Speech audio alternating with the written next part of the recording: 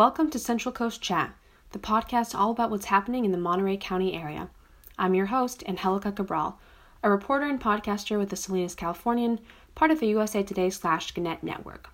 This week I spoke with Mark Tunzi, a family medicine doctor at Natividad, about mental health and how that's been affected during the pandemic.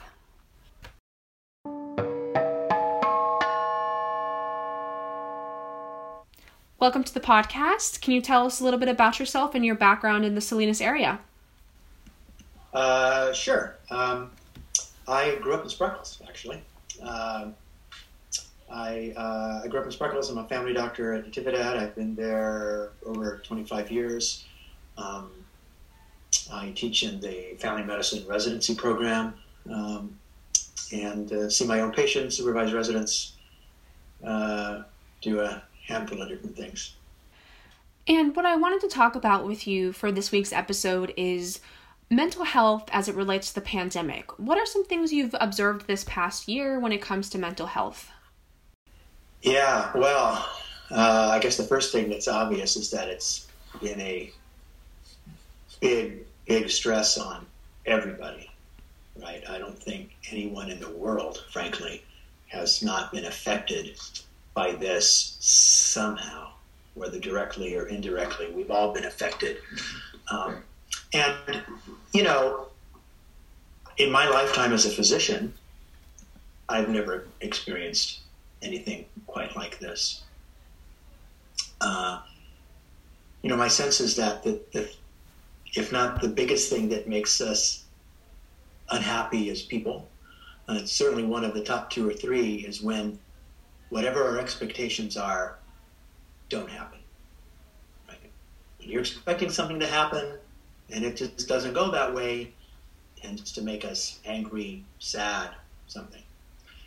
And, this pandemic was unanticipated, unexpected, both in what it is in terms of this terrible viral illness that we as doctors and as just people were unprepared for, and how it so medically unprepared, and then emotionally, to your question, also unprepared. I think the biggest thing that the pandemic has done to us individually is kept us from the things that matter most to us, which is, other people. That has been incredibly stressful, whether you're like me and you tend to believe the science and believe that the distancing helps and believe that the masks help, at least some. Those things have been barriers to keep us from being with other people, right? People haven't seen their families, they haven't seen their friends. And that has been a massive stress on people. Have you seen, in your line of work, rates of depression or anxiety going up? Oh, gosh, yes. I mean, look, first off, just a couple of statistics, right? People compare this to the flu. In an average year in the United States, I know this only because I went and looked it up about a week ago or so, because I felt like I needed to know and I wanted to be accurate, just in general, so as I'm talking to people, right? In an average year in the United States, somewhere between 40 and 60,000 people die of influenza. That's a lot of people. Right? In a good year, it may be only 30,000. In a bad year, it's 60 and 65. 500,000 plus people have died from COVID in the last year. It's not the same. However you want to look at it, it's not the same. Again, no one has been unaffected by this. At this point, everybody knows someone who's died from this, or knows someone who knows someone who's died from this, right? So, as a physician, I ask people about this kind of thing, and it's incredible that the folks who have been personally affected by someone in their family or a friend or an acquaintance who has died, right? Well, that's pretty depressing, right? So there's that. there's the immediate impact of COVID in the actual lives of people in general. Pretty depressing. As a healthcare worker, I got to tell you, November, December, January, and February, I never saw so many people die in the hospital every day. Multiple people every day.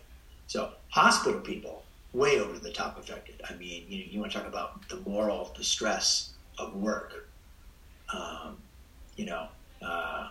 Nurses in particular, golly gee. And then, there's the sort of more general distress of how it's just interrupted every facet of life, right? I mean, I can't even imagine being a kid and not being able to go to school. Can you? I mean, golly.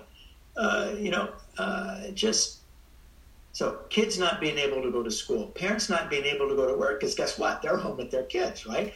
I mean, more women dropped out of the workforce over this last year than ever before. So incomes are down, productivity is down. And that's nothing to do with what we talked about a couple of minutes ago, which is you just can't be with people, right? You can't go with grandma. You can't have a wedding. I mean, it's been postponed and then postponed and then postponed and then postponed. As much as it has been hard for me and everybody else to deal with some of the recommendations, the masks and the distancing and this and that and the other, I'm a doctor, so I don't know what I'm supposed to say, but, I believe in the science, and I think we need to believe in the science. I also I think we need to believe in that this is not an individual attack. COVID doesn't care who you are, right? I mean, the President of the United States got COVID, for the love of Mike, right? Prime Minister of England got COVID, right? COVID doesn't care who you are. It's an equal opportunity actor here. The way we get through this, I mean, sure, you can get through it with anger, I suppose. But I think the way we get through it and not let the depression keep us down and not let the anger keep us down is to remember that we actually are in this together somehow. And we've gotten through it together, and we're going to get out of it together, right? Because if we don't do it together, then we're not getting out of it. And so, how do we muddle through now and sort of re-engage? Well, one I think would be, and it's not over, right? I mean, it's still a problem, and there are different parts of the United States. Thankfully, here locally, we're seeing, we're not quite in the yellow tier yet. It was in the headline of this morning's paper, wasn't it?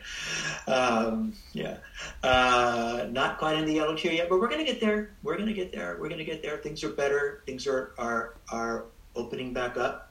I think we need to do that thoughtfully.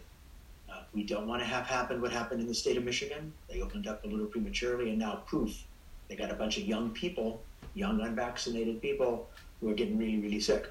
We don't want to do it like parts of Europe. Boom, opened up a little prematurely.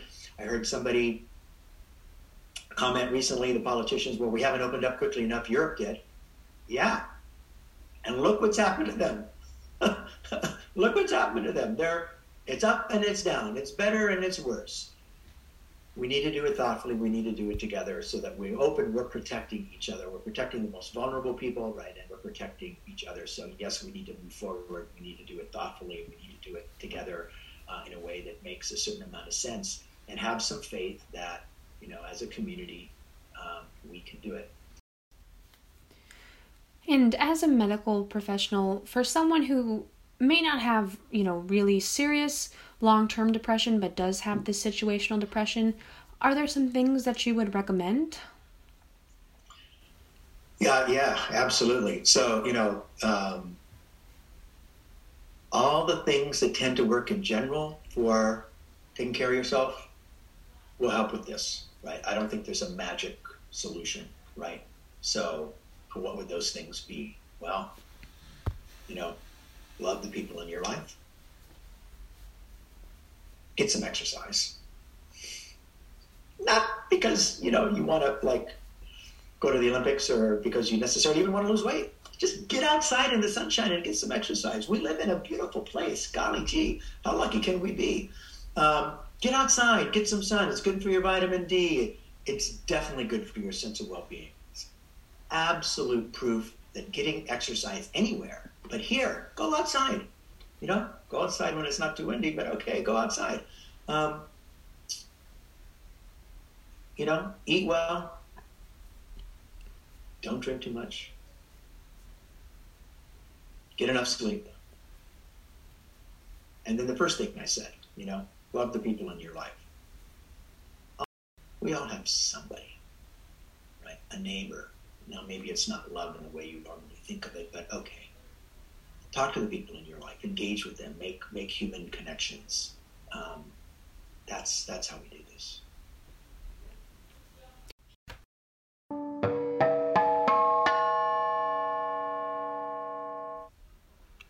Thanks for listening to this week's episode. New episodes of our podcast go live on our website every Friday at 4 p.m., and you can also listen to us on iTunes. Just search Central Coast Chat. For more of our coverage, check out our website, www.thecalifornian.com, and follow us on Twitter @SalNews.